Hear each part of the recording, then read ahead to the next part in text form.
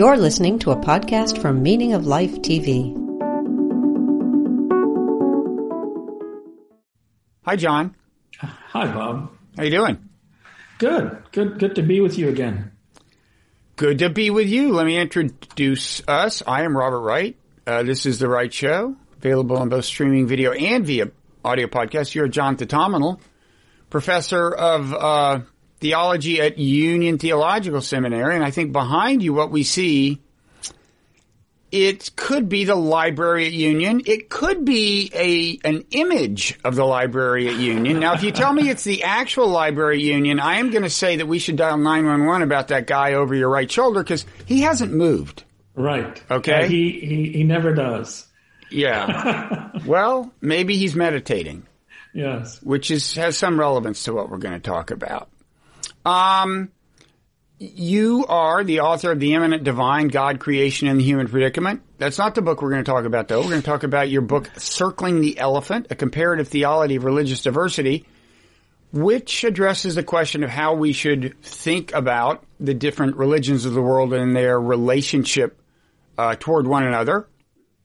You know, can they be reconciled? How should we...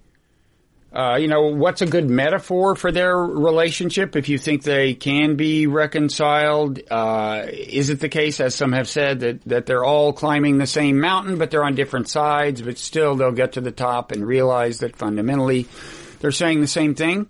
Or is there some other metaphor that might be more apt? Now, I don't want to, do a plot spoiler now. I want to keep people in suspense. Don't tell us the answer. And if there is another metaphor that, for example, involves an elephant, don't tell us what that is right now. I want to just start out by saying that ever since reading the introduction to your book, I have found myself humming "How Great Thou Art," and I'm not kidding. Wow. That's a song I'm very familiar with from my youth. My sisters used to play it on the piano. It's a very nice song. I was reminded of what a nice song it was. It is. It is. And I want to get around to how that figures into the introduction of your book. But first of all, why don't you tell us a little bit of the story about yourself that you tell us in the introduction to your book? Your own, you come to this question from a very I would say unusual vantage point in terms of your own religious development. You want to talk about that? Sure. I find myself pondering whether it's unusual. Certainly, it strikes one as unusual, but I think increasingly people are probably becoming more like me, and that's specifically referring to the sense that many more of us are shaped by not just reading about, but actually practicing more than one strand of one tradition. So that's what you mean, I think, when you say unusual. Now, it's true that my own journey has... I also mean that given the country where your family's religious tradition was acquired, it's not the tradition one would guess. But go ahead. No, that's right. Yeah, so I grew up in the Mar Thoma Church, which, for those who don't know, Mar Thoma means something like Saint or Lord Thomas, and it refers to the traditional conviction in South India, Kerala in particular, that Saint Thomas the Apostle, the doubting one, came to India. And I don't have any idea why we have this absurdly particular date, AD 52, not 51, 53, but that's apparently when he came. And the story goes that he came to convert, folks to Christianity, but had particularly he was aiming for the Jews who were there, and he apparently had really no luck, and but did have some luck with some folks in India. Anyway, we remember that tradition, and so my family has been, according to its own recollection, Christian forever. I mean, sometimes we talk as though we got off the boat with Thomas. But I got to the U.S. when I was about 9 years old, just a little bit before. And my Christianity did not help me think through what it meant to be Indian. Because in the U.S., well, everyone's Christian. You know what I mean, at least culturally. And so I grew very interested in learning about Indian religious traditions as a way of trying to figure out what it means to be Indian. And that led me to read, books like the Houston Smith's book then called The Religions of Man, but now called The World's Religions. Yeah, can I stop you there? I was trying to remember. I have kind of read, in the book, not read the whole book. I did have the privilege of interviewing him in person in an earlier incarnation of Meaning of Life TV. That's still online somewhere probably. I went to Berkeley to do it. But can you remind us of what his answer was to the relationship of the world's religion? He was, of course, a very important figure in bringing Americans in touch kind of with this question and with religions they hadn't heard of. He was a figure on PBS and he wrote this big book. Is it easy to summarize what he would say about? Yes. I mean, he was a perennialist. Okay. And so he does hold that behind the manifest diversity of the world's religious traditions, there is an underlying stream. And of course, perennialists will describe the stream in various ways, but typically they'll say something like a kind of unitive mysticism behind the world's religious traditions. And Aldous Huxley did as much as anyone to popularize perennialism, right? I think did he write a book called The Perennial Philosophy? Yes, yeah. I think so. So. And so the idea is that that all religions are based on the same fundamental truth. And is it the case, by the way, that in this view, the truth was more explicit in the beginning of some of these religions? Is that the idea? There is that view, that religions have kind of fallen, but if you look at the ancient texts, they really got it right. I don't know whether that is, if that idea is associated. That idea is not inherently associated with perennialism, right? No, it doesn't have to be. Okay. It can be, but doesn't have to be. But there is this idea that there's something, the Godhead, the ground of being, ultimate reality, something that they're all about. All the religions are like about a person's relationship to this thing, and they all fundamentally are about a kind of discovering a kind of unity with that thing, with divinity, with whatever, right? Right. I mean, there'll be slight variations, but generally you have that exactly right. And the emphasis will be on something like accessing ultimate reality by means of a unitive experience of some kind, typically classed as mystical. Okay. Now, that brings us to your own early religious experience, which will bring us to the song How Great Thou Art before long.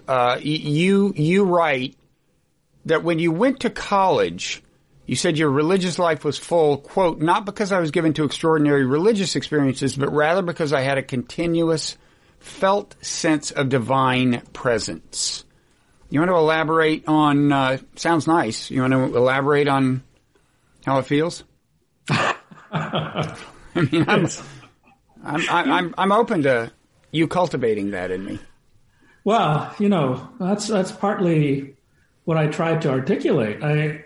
I suspect I was in some sense weird, because for me, that sense of divine presence, what some would call divine immanence, was not really due to any sort of disciplined practice. It was not like I was, a meditator then. It was just part of my own experience of life. I didn't have to ask, does God exist? And it was not clear to me that even the word God was quite the word I was looking for, but just a sense of presence that was always with me. And I think before I started doing religious studies as a major, I wouldn't have the categories to say, words like immanence or transpersonal presence or anything fancy, but just a real sense of never being separated. I guess, the classical mystical statements like, from the biblical tradition, in whom I live and move and have our being, right? God is the one in whom we move and live and have our being. That kind of Pauline sentiment comes close to experiencing, expressing what I was experiencing. But I latter, as I started reading in a substantive way, the closest analog I thought was the Advaita Vedanta tradition's sense that the true self is the divine. And that was very exciting when I discovered that particular strand of the Hindu tradition. Yeah, and you suggest that you kind of had a taste for that even back before you had a name for it. Exactly. Yeah. Well, let me just do a digression and get to how great thou art, because the line I just read hit me in a funny way. When you said I had a continuous felt sense of divine presence, I thought, so did I. And even though I've lost my Christian faith per se, I still do. However, the nature of my sense of it is very different from yours in ways that you actually go on to articulate in a way. Like, I was brought up a Southern Baptist. Okay. So what remains with me is, one way to describe it almost is that a lot of people feel their conscience as being inside them, whereas I think of it more as a sense of something outside judging me, if that makes sense. Yeah. And I do have a sense, and I assume this goes back to my Baptist upbringing, that there is an arbiter of moral truth out there evaluating my conduct on a sometimes uncomfortably pervasive basis. And so I thought that, and then you went on to kind of explicitly distinguish your sense of divine presence in college from a sense of external divinity. You write, what mattered is not that God forgave me from without, but that God was present within. And then you go on to say, and yet kind of ironically, your favorite hymn wasn't "It Is Well With My Soul," which is more about the internal, but rather "How Great Thou Art," which is more of an old-fashioned a tribute to a God out there, which is the song I remember so clearly. Yeah. So this all made total sense to me, even though my experience was very different. I think what's exciting about this kind of subtle reference to hymns and how experience feels is that even within one tradition, and this is a theme in the rest of the book, there are different ways of being Christian. Totally. And this strong sense of a moral judge external to one is one feeling, one particular traditional position. It didn't do much for me, and it was never a resonant part of my experience. Well, do you think it wasn't really taught to you? It didn't do much for you because it hadn't really been imbibed in you? Oh, we had enough of an evangelical sense that that picture was certainly there. But that "How Great Thou Art" song isn't about, an omnipotent Santa checking up on you. It does have a strong sense of transcendence, but there's also a bit of nature reverence in it. Where you see God in all things, and there's a grandeur in nature that calls to mind its creator. Mm-hmm. So there is a sense that God's not to be reduced to some internal feeling or intuition. So transcendence is there, but it doesn't have this sort of moral judgy quality to it. No, it doesn't at all. It's just, I just meant, it was just interesting to me that you happened to chose as representative of a more external conception of God, a song that was so familiar to me. My sisters played that endlessly. I don't know if I've ever told you, Bob, but, when I got to the U.S. and I was introduced to evangelical hymnody, my first thought as a young kid was, oh, somebody translated this from Malayalam into English, Malayalam being my mother tongue. And then probably within a few minutes, I came to realize, that might not be the way this works. The Church Missionary Society of the Anglican Communion had a significant role in its sort of British presence. So there was a kind of evangelical infusion into my South Indian Christianity. Mm-hmm. So a lot of these songs that, were familiar to me in Malayalam.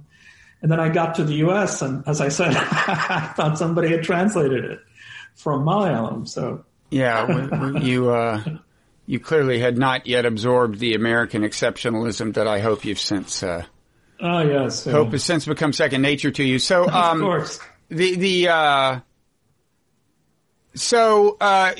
So we mentioned we made a reference to the non-dual, to Advaita.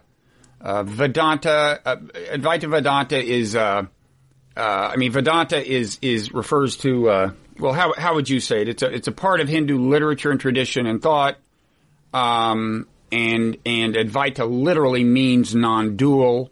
Right. And so what do you mean when you said you had, well, first of all, describe the non-dual and the significance of the non-dual, before I ask you how it felt in this, in its kind of inchoate form when you were younger. Yeah, non-duality refers finally to the claim that even if one encounters God in a kind of traditional theist way, that isn't the final or truest thing to be said about ultimacy. For the Advaitin, the true self, properly understood, is divine. And so the divine is not a being over or against me, standing external to me, but is my true self. Mm-hmm. And that true self is not understood to be the body or the mind, but typically understood to be the light of consciousness that illumines the mind. So consciousness itself then becomes ultimate reality, or one of ultimate reality's guises. Mm-hmm. And there is no difference between that and who you truly are, and hence non-dual.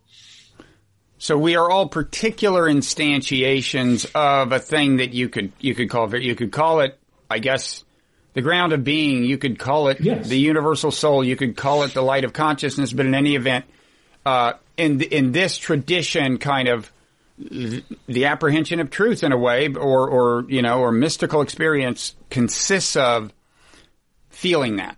Apprehending that unity. That's right. And, one of the metaphors that the tradition uses is that if you see two jars, you might say that the air inside those two jars looks, because it's bounded by those jars, as though they're distinct, some way separate in one jar as opposed to another. But that really is an appearance only, right? Apart from those jars, the air in both of them is the same. It's identical and appears to be bounded. And so, because of our sort of body-mind constituents, mind and body, give to consciousness this feeling of its being bounded. But it's one light of consciousness that's shining presently in Bob and presently in me. It's the very same. And the apprehension of this can have, in principle, transformative effects on your, not just your the way you think about things, but the way you behave, in principle. Oh yeah, the small self is the self that's perennially endangered, feels threatened, feels like it could be augmented by getting more stuff. Mm-hmm. But if the true self is not this bounded, puny little thing that is either threatened or can be enhanced by the acquiring of stuff, then one's entire perspective undergoes transformation. If I am you and you are me, That's a ground for a kind of radical compassion, a sense of non-difference. So it has ethical ramifications, and it has profound consequences for how I live out my life. Yeah. Now, and we should say as a footnote that there is a Buddhist version of non-duality that has an important difference, or at least it's considered important by a lot of Buddhists and Hindus. And the idea is that although yes, enlightenment in Buddhism would entail in some sense a dissolution of the bounds between self and other, and self and everything else. In Buddhism, the kind of doctrinal take home or one of them is that the self does not exist and was an illusion in the first place. Whereas Hindus would be more inclined to say, no, the self exists. It's a unity. It's just, you're just recognizing its unity with the rest. That's right. Where they would agree is that the particular bounded self is not the final or true self. Mm-hmm. So on that ground, there's an agreement. And there clearly is an invitation to surrender a kind of unreflective thinking about the particular self as the whole show. That's too narrow. And there they would agree. Mm-hmm. But the discourse of a kind of eternal substrate of consciousness or being itself as a kind of something, as a substance that is enduring across time and is in some sense eternal, those substantive discourses don't appeal to the Buddhists. Mm-hmm. Now, you use the term surrender. That's that was a big word in my Christian upbringing. The representation there was that you were surrendering.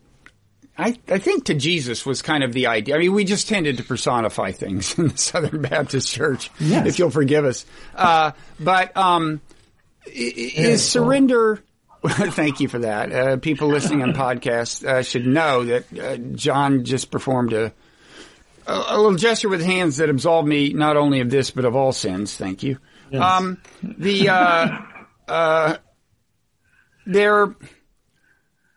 Well, let me just, so surrender brings in this view is associated with salvation. Surrendering to Jesus is to attain salvation. That's the way we had it. And the reason I want to bring the word salvation up, I mean, I have two questions, I guess. Is the word surrender in the Christian church? You just used it in an Eastern context.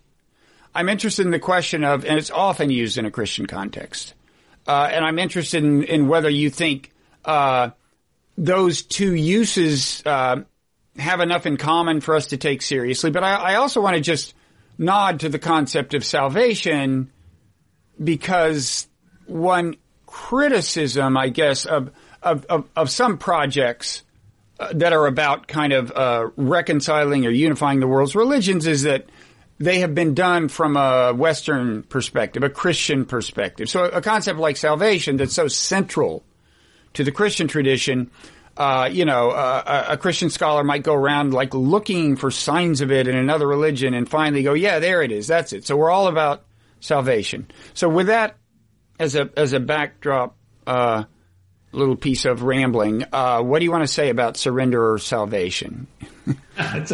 It's such a huge question, but you are dead on, that is the charge made, that when Christians do this work of comparing across traditions, they're asking this extremely Christian question.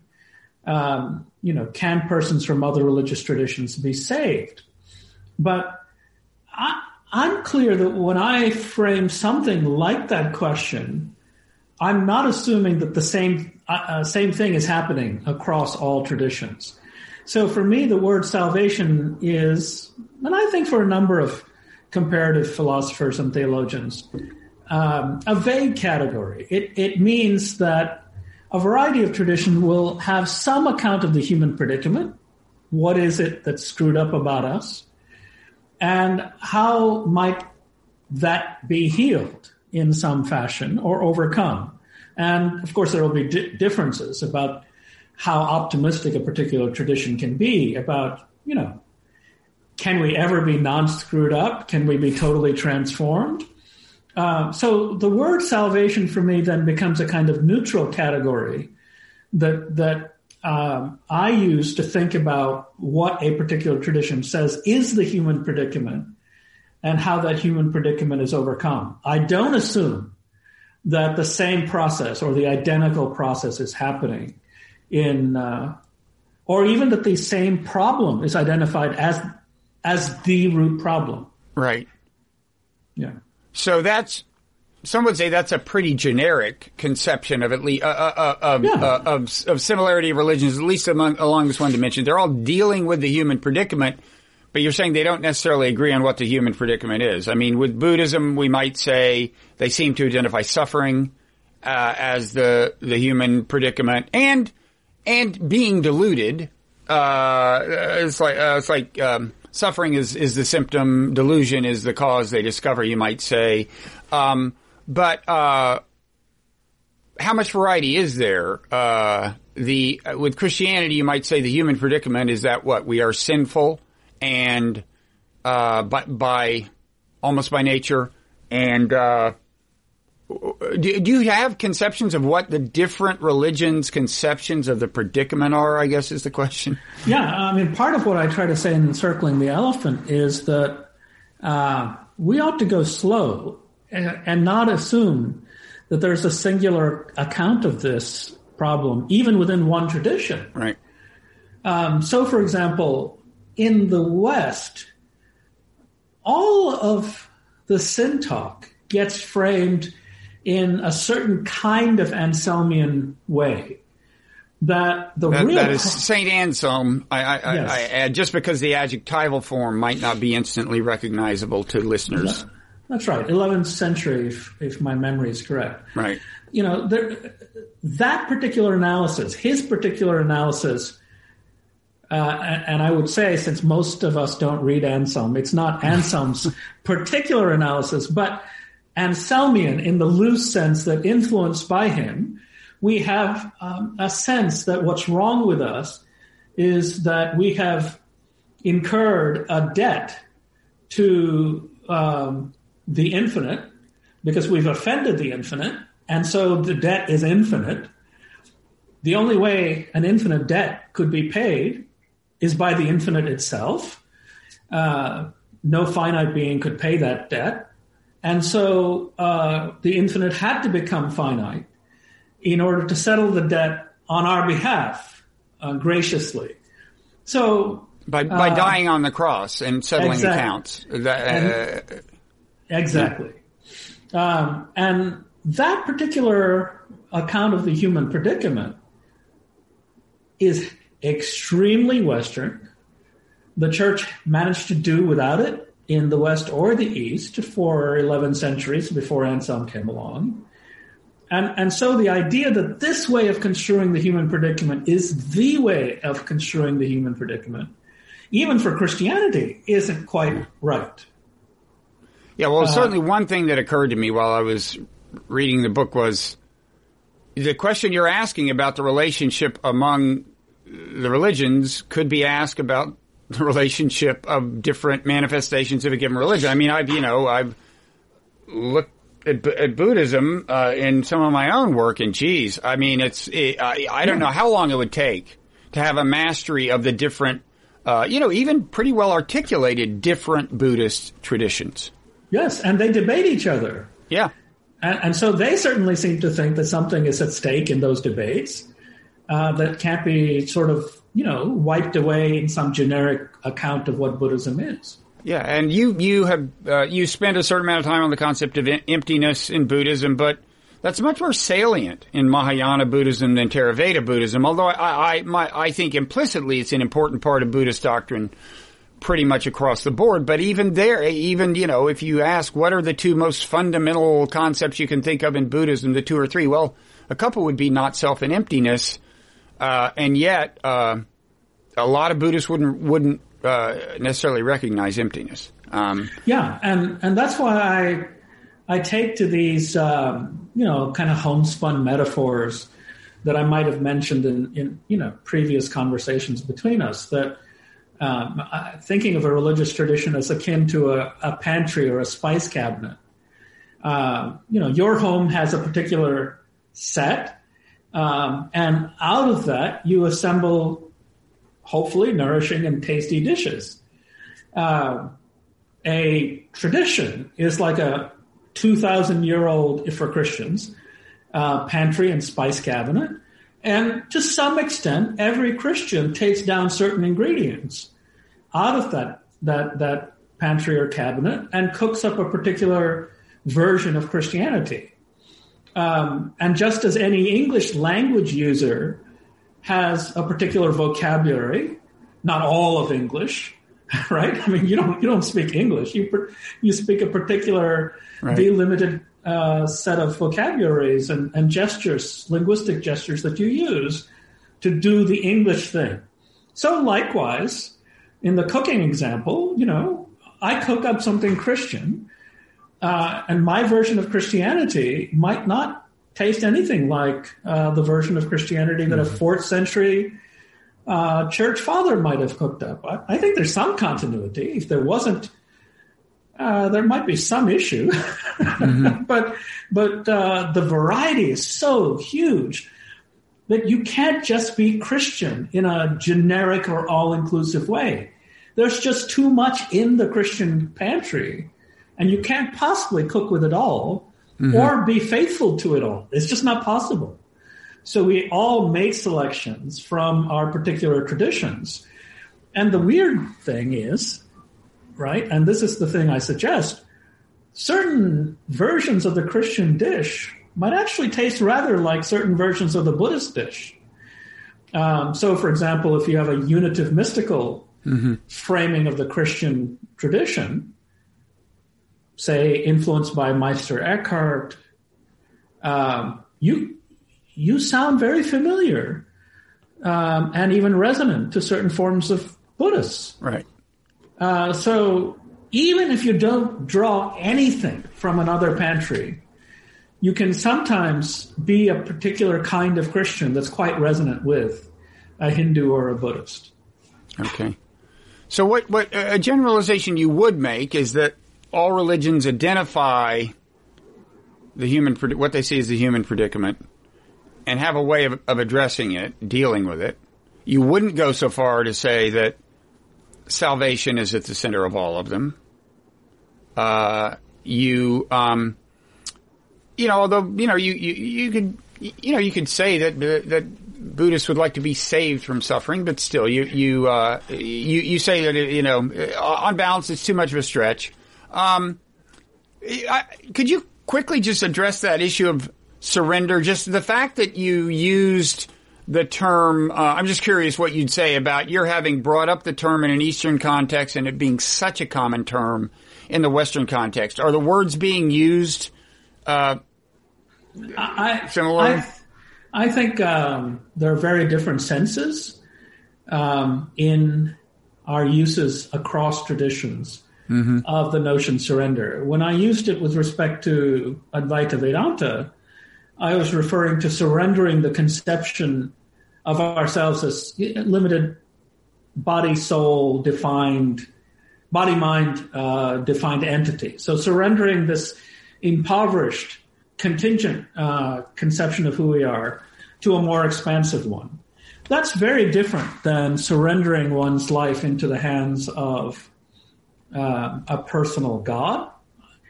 Now, I'm not saying that there aren't notes or feeling tones that might not be analogous. And certainly the sense of being in charge of this whole show by myself, that might not work for any of these frames. So there might be resonances and overlaps, but I'm not meaning by the word surrender the same thing across traditions. Okay. I mean, the real differences matter to me. And that's why the whole paths up the same mountain business is not fundamentally my favorite go-to image. Yeah. By the way, when people use that metaphor, is the idea that Is that like a kind of progressive evolutionary view of the religions? In other words, is the idea is, well, they're still making progress toward the peak where everything will become clear to them? Or is it, it's not meant that way? It's No. not like they will eventually discover they're all saying the same thing because they're all getting clearer and clearer on things. That's not the deal? Typically not. I mean, you're giving it a historical and evolutionary trajectory that sounds like the sort of thing that a Teilhard de Chardin might say.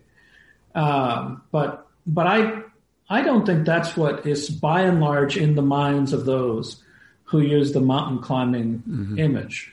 They are contending that beneath the manifest diversity of the religious traditions, there stands one ultimate reality, diversely conceived, but fundamentally one and singular. Our conceptions of ultimacy are determined by the cultures and the vocabularies we have. But that ultimate reality is identical.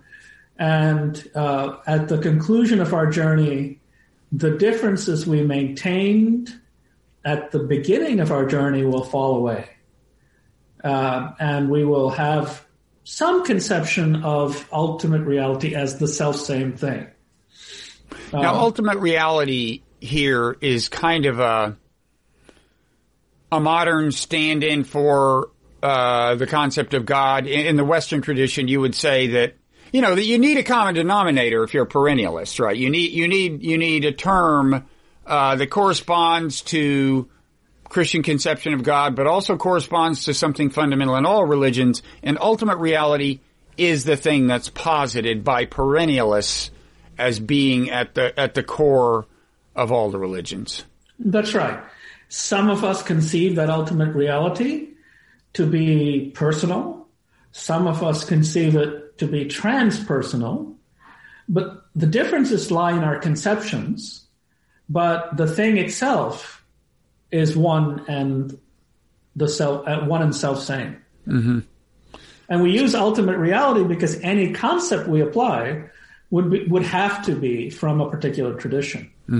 So if I say God, I'm using a particular theist term. If I say Brahman, ditto. So ultimate reality is a kind of container word or a vague category that is deliberately vague so as to include these various conceptions. Okay. So you don't buy into that way of talking about it. Does the concept of ultimate reality, or does the word, the term, or the concept figure into the way you think it should be talked about at all? Well, yes, I do. And some might call me pretty traditional in some respects for saying so. I do think that there's a single ultimate reality.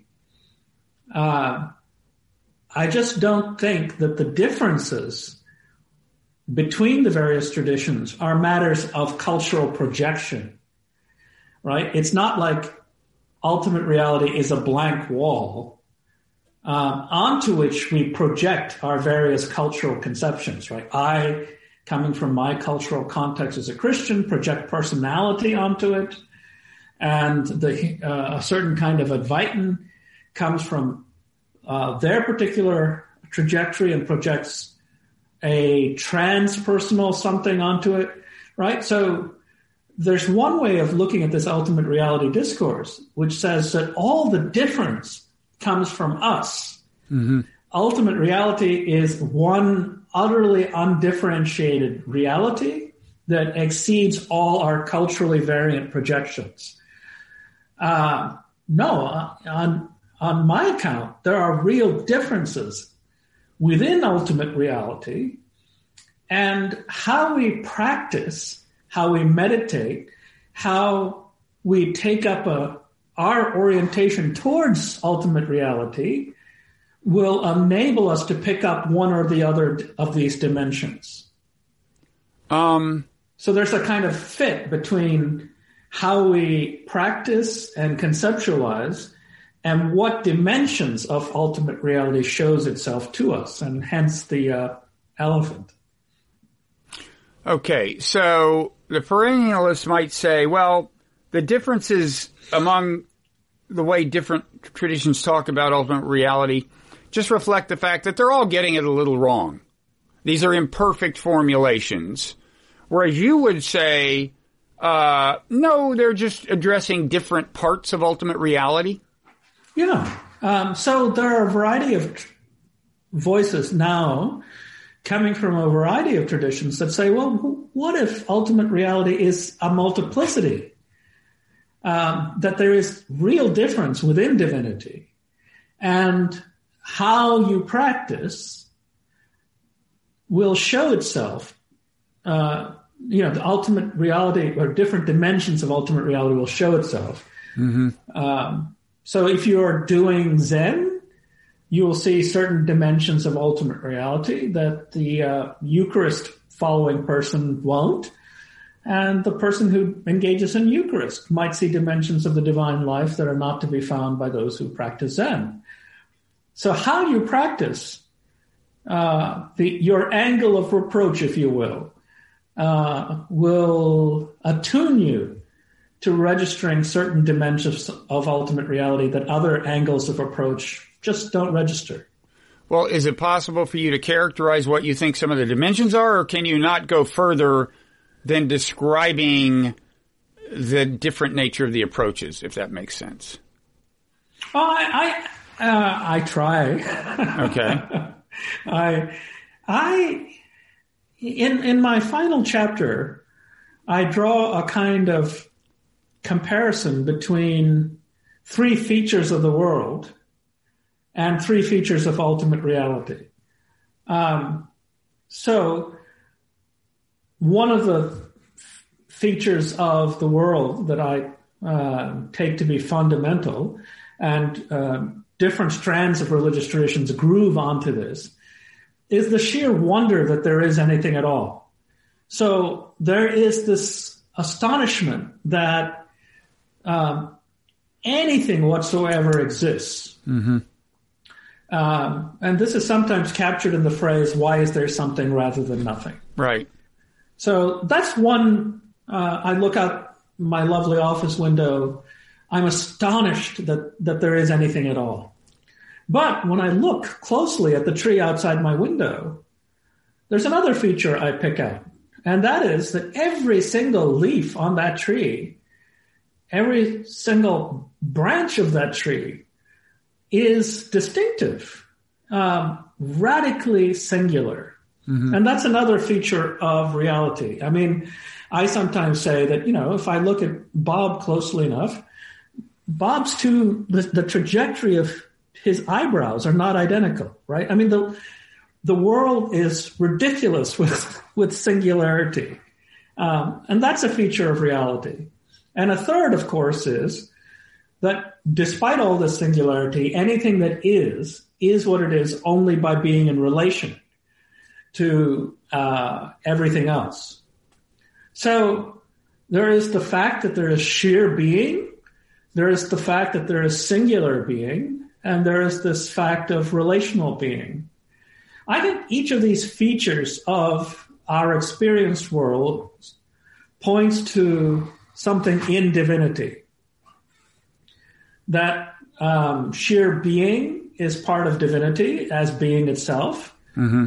That there is something in ultimate reality that generates and is a fount of singularity, and that divinity is, in some sense, the ground of relationality. So there's a kind of threefold in my thinking. It's a kind of metaphysical threefold, and you might notice that it might be the ground for a certain kind of philosophical Trinitarianism.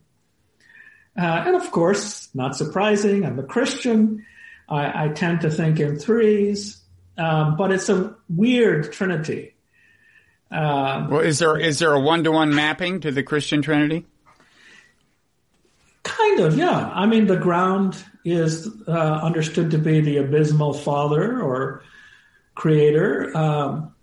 Jesus the Christ is, or the Christ or the Logos is the source of singularity. And the Spirit is that which binds us all together. and is understood to be the power of relation.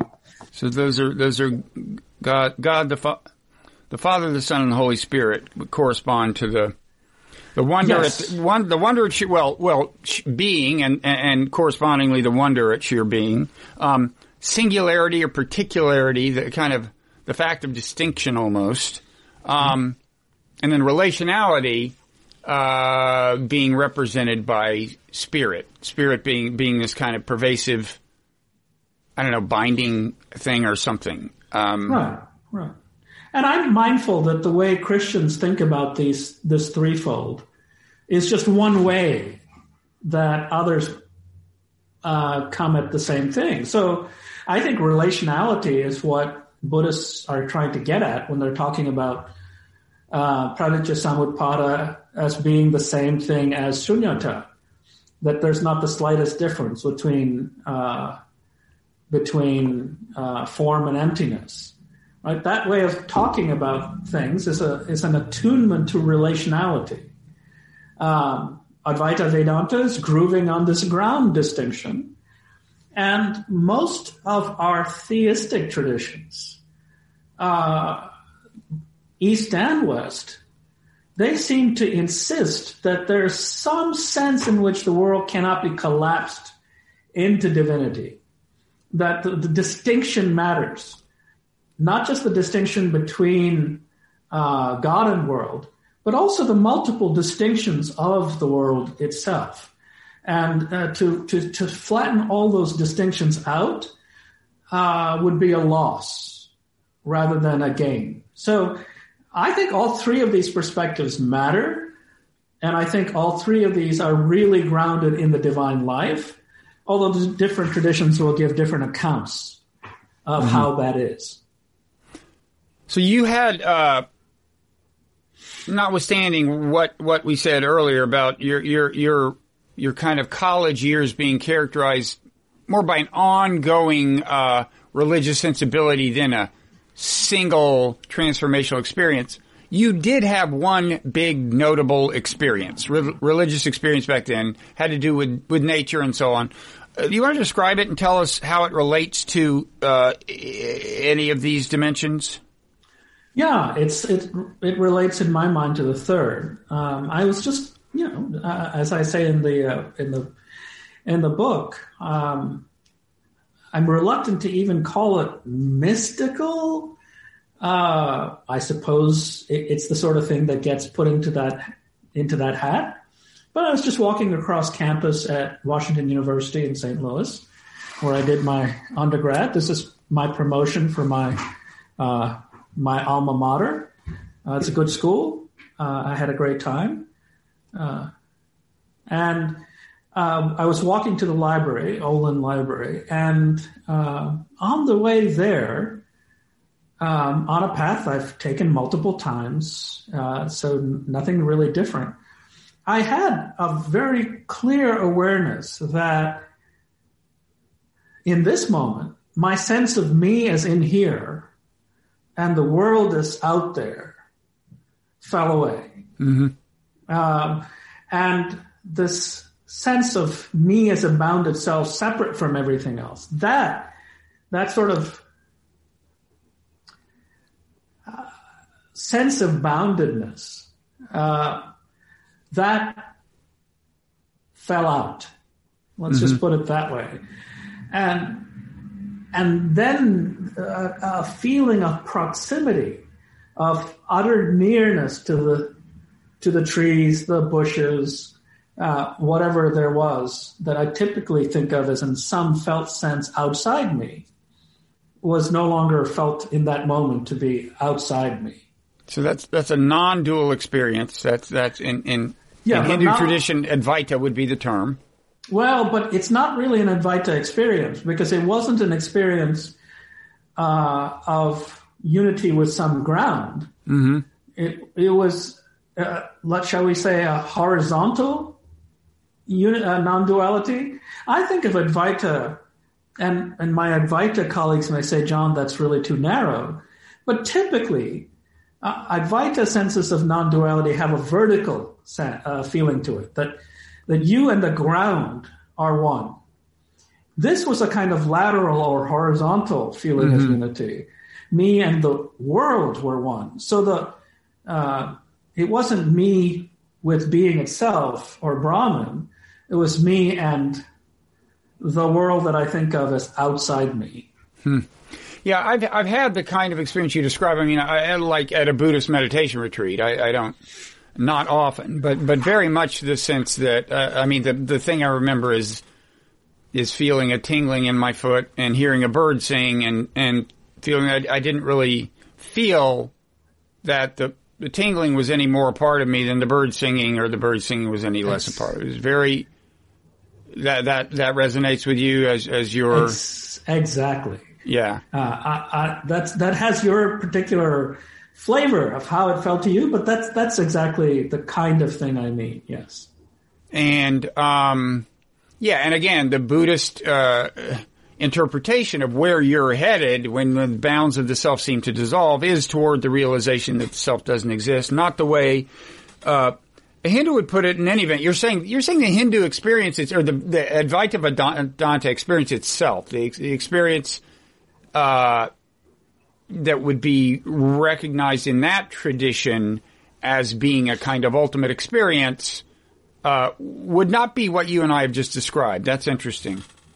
I don't think so. Now, again, these traditions are vast repositories, and I would suspect that it would be foolish of us to make completely encompassing statements about these things. I talked once, I've had a couple of conversations on this platform with a guy named Gary Weber who has done a lot of work in Buddhist and, other Eastern traditions, certainly including Advaita Vedanta. And he's definitely kind of at some point crossed the threshold that I did not enduringly cross. But I think I believe he's one of the people who described the feeling as, when I said, well, don't you feel like there's this realm of consciousness and that's the perspective from which you're viewing the world?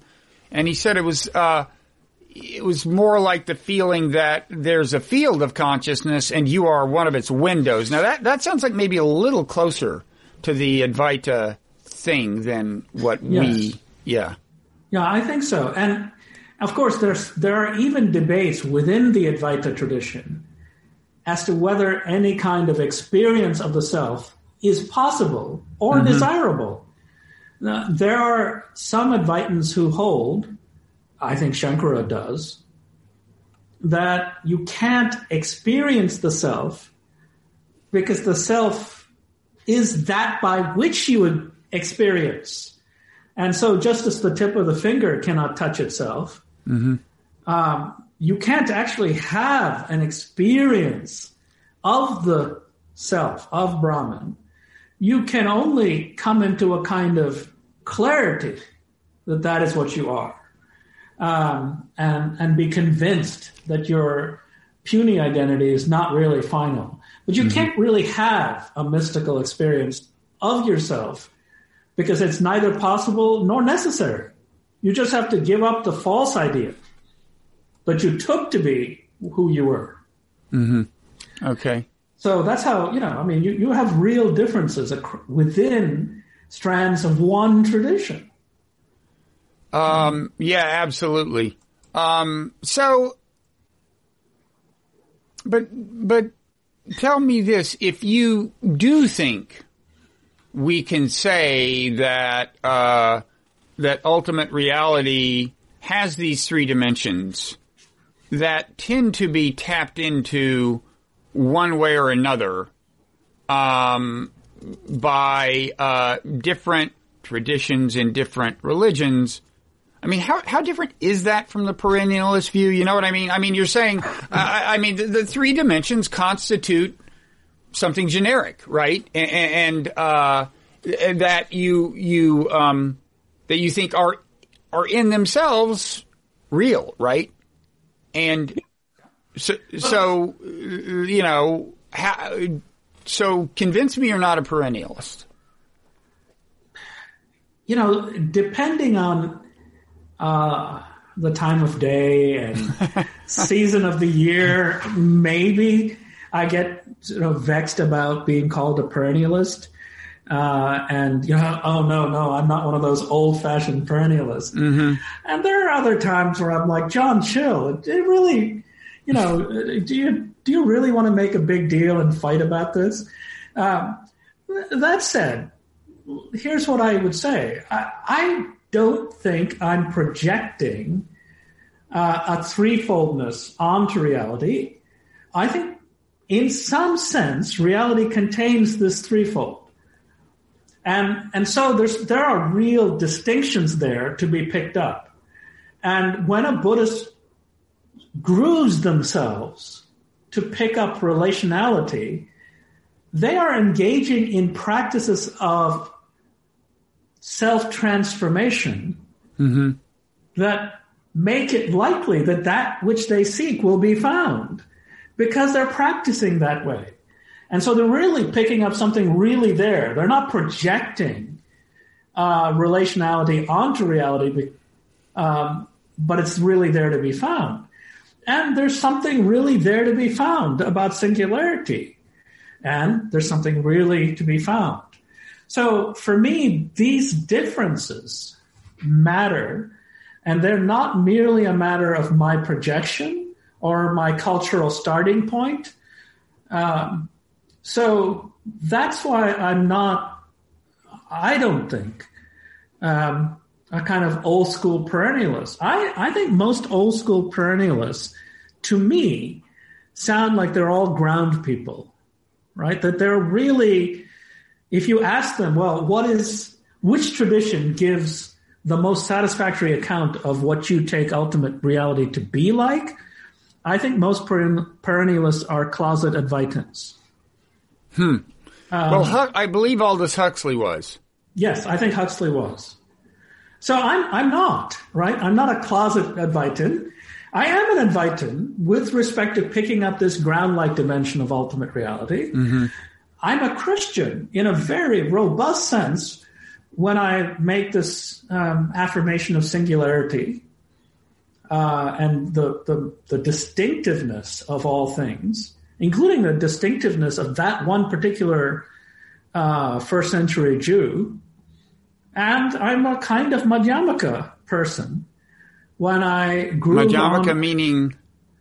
Madhyamaka Buddhism, uh-huh. in the sense of saying that really there is no ultimate reality behind the scene somewhere, like Brahman, uh-huh. but that the ultimate reality is just this world seen rightly as relation. Mm-hmm. Right.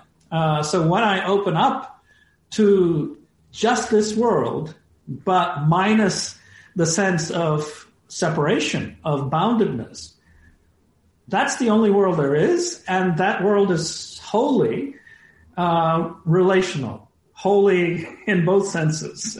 Relationality mm-hmm. is the holy. With a W and without? Yes, yeah. Yeah, but it is interesting that you were raised in a Christian tradition and yet almost spontaneously had a kind of Advaita, is a kind of experience that would be more closely associated with East and West. Oh, yeah, that sense of being accompanied, but not really by a person, mm-hmm. a sense of constant nearness and presence. That really is more like an Advaita experience of a ground that is just there and is not separate from me. Mm-hmm. And I don't know why that is. I suspect that I groove onto this threefold because I've had encounters with all three features of ultimate reality in my devotional life. Mm-hmm.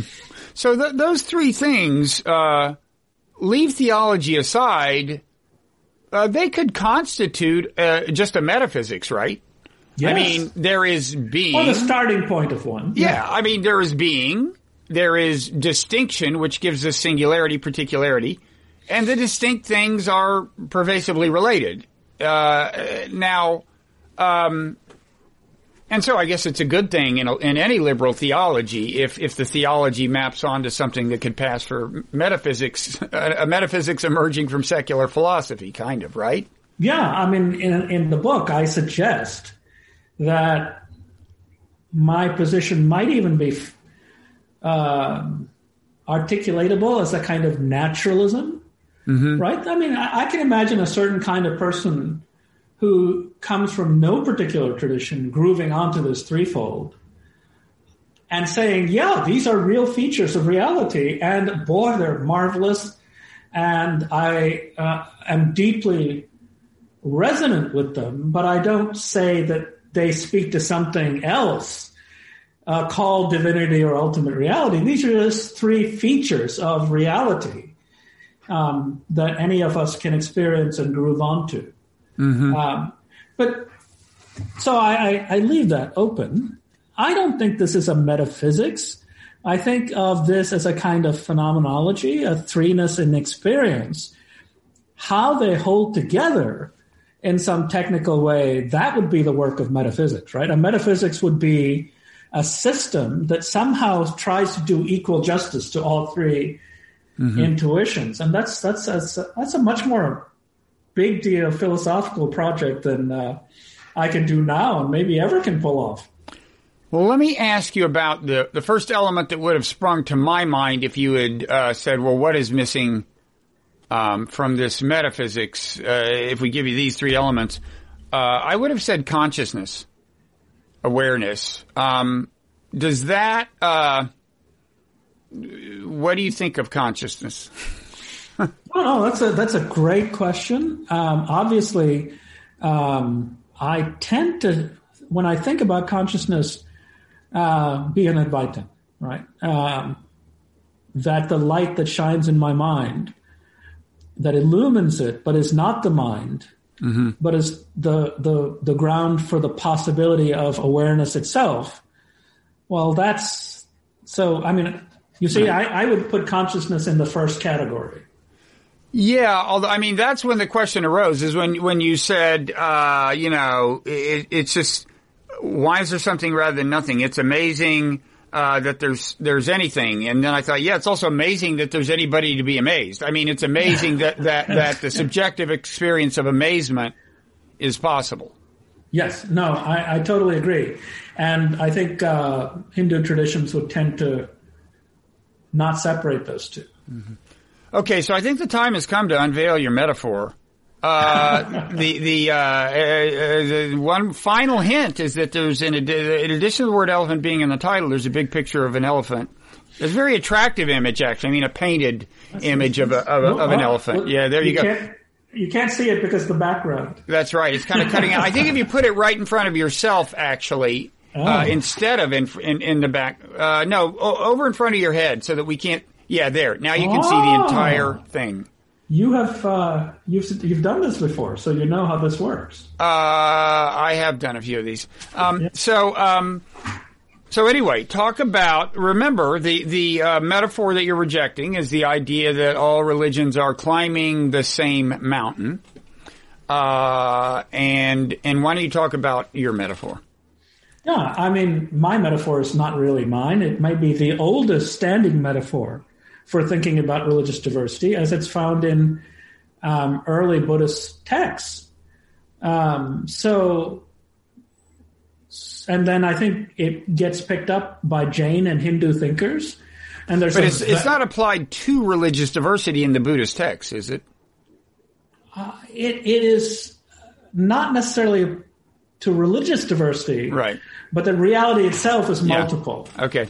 But yes. For me, and certainly for 20th century figures like Ramakrishna Paramahamsa,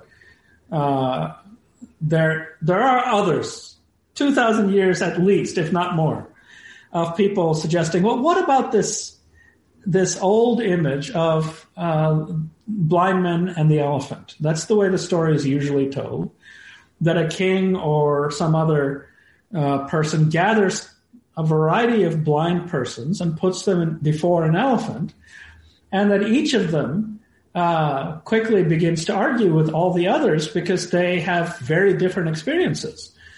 The guy who's up against the side of the elephant says, this is clearly a wall. And the person who grabs the leg says, this is clearly a tree trunk.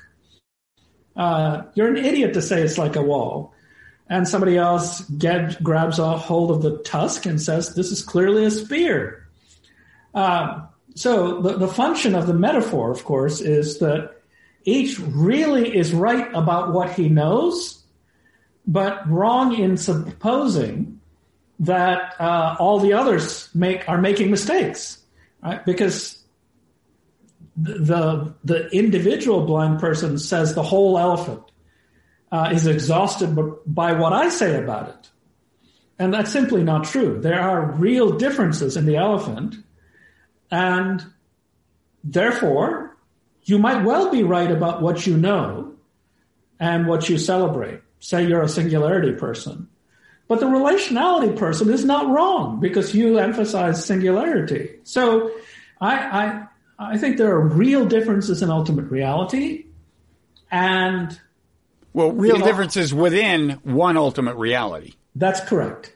Different dimensions. That's right. And several people will say, well, John, how do you know that the other guy isn't grabbing onto a donkey? I mean, there's this, might there be multiple ultimate realities? And that's another question. My basic metaphor is multiplicity within one ultimate reality. The metaphor is panned, and by Christian theologians of a conservative sort, typically, because they say, John, the metaphor presumes that there's some all-knowing, seeing, sighted person who sees the whole elephant. And so that person, that supposedly all-knowing person, is the one that makes the metaphor work. And I say no. There is no all-knowing person, and there is, in fact, no way to circle the whole elephant because the elephant is infinite.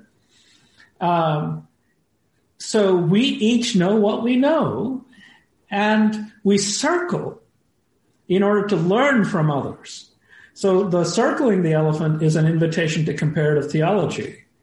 Actually study other traditions, not merely in textual form, but I think at least some of us are called to practice as others do, not merely to theorize, but to go join a sangha and learn what can be learned only by sitting as Buddhists do or chanting as Hindus do, and come into a bodily knowing of ultimate reality through the embodied practices and disciplines of other traditions.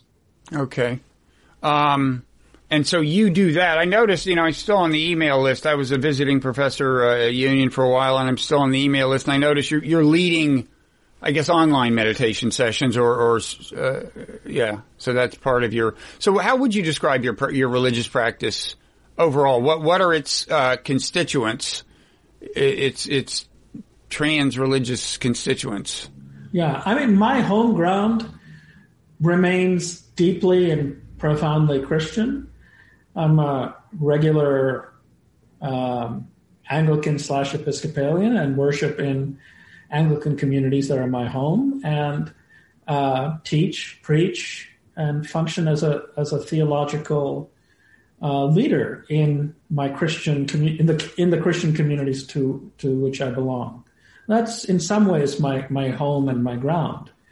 But I have studied with and continue to read the Upanishads with Hindu teachers, and my Hindu teacher is Swami Paramarthananda, who is based in what is now Chennai. I still consider him my teacher, even though it's been now 4 years since I've seen him in person. One doesn't get to India very often these days. Or anywhere.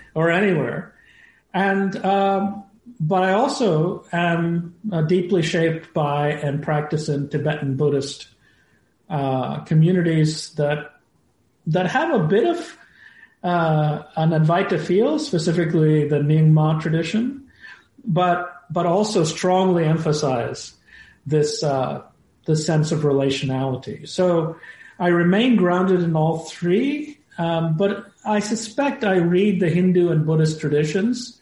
I mean, as my Trinitarian metaphor suggests, from my situatedness in my Christian skin and home. Does that make sense? It does make sense. And I applaud you for, maintaining contact with so many traditions in an actual practical way. And of course, the context for all of this, is that the world has been getting smaller for a couple hundred years as, religions, came in contact with one another. I guess, what World's Fair, it was Chicago, the Parliament of the World's Religions in the late 19th century. There was a big kind of, almost in a way, initial momentous contact between Eastern and Western thinkers, and kind of, it seems like ever since, it was like 1896 or something. 1893. Mm-hmm. And, ever since that, we've been sorting these things out, and the world has been getting smaller. And so it's an important mission. Yeah, I suspect what's weird about my particular way of going about it is that I think the particularities matter. And so I think it matters that one remains grounded and in robust connection with actual teachers and communities, that you aren't just making the stuff up as you go along. Mm-hmm. So I don't know what I would do without my being grounded in a Christian community and then reading and engaging in the practices of other traditions. You're walking the walk. I'm trying to. Well, congratulations on that. Thank you. Maybe I hope I'll run into you in real life at some point. I still have to, I think before long I'm going to be told to clean out my office, Union, since I have, because, I suspect that, Cornell West is going to use it. It's Cornell is coming back to Union, as you know, from Harvard. And, it was next to his, and that one is now occupied, and they're fundamentally the same office. So it wouldn't surprise me if they're going to tell me to get out of the way of progress. And so maybe I'll if you're at Union, then it'd be good to see you in person one more time. In any event, thank you so much for the time in the book, Circling the Elephant, A Comparative Theology of Religious Diversity. And is there anything else you want to say about the book before we go? Oh, I mean, it's 300 pages. There's a lot more to be said. Yeah, don't say all of that. No. But I think we've covered the core arguments well. The essential outlines. Great. I guess the only other thing I would say is that there's this, Cornell and I are going to teach this Gandhi and King class, which we've already done once. And one of the chapters, there is a chapter on Gandhi and King. And I guess the thing I want to say about that is that this kind of mutual learning doesn't just happen in the privacy of individual persons, but entire cultures can be transformed by the giving and receiving across religious traditions. So, as for example, when King and King's teachers went to India, some of whom met Gandhi, engaged in nonviolence, thinking about and practice of nonviolent disciplines, which is a kind of Hindu gift received by Christians. But, Gandhi himself was deeply influenced by Tolstoy and Tolstoy's reading of Christianity. So the kind of giving and receiving across traditions I call interreligious receptivity. And that's not just for you or me as isolated practitioners, but for traditions too. Okay. So you're teaching that course in the fall with Cornell? Spring of next year. Yeah. So, I guess so. We plugged your book. We'll close then with a plug for Union. If people want to take that course, they need to apply for admission to Union Theological Seminary in New York. So thanks a lot, John, and we'll hope to see you down the road. Thank you.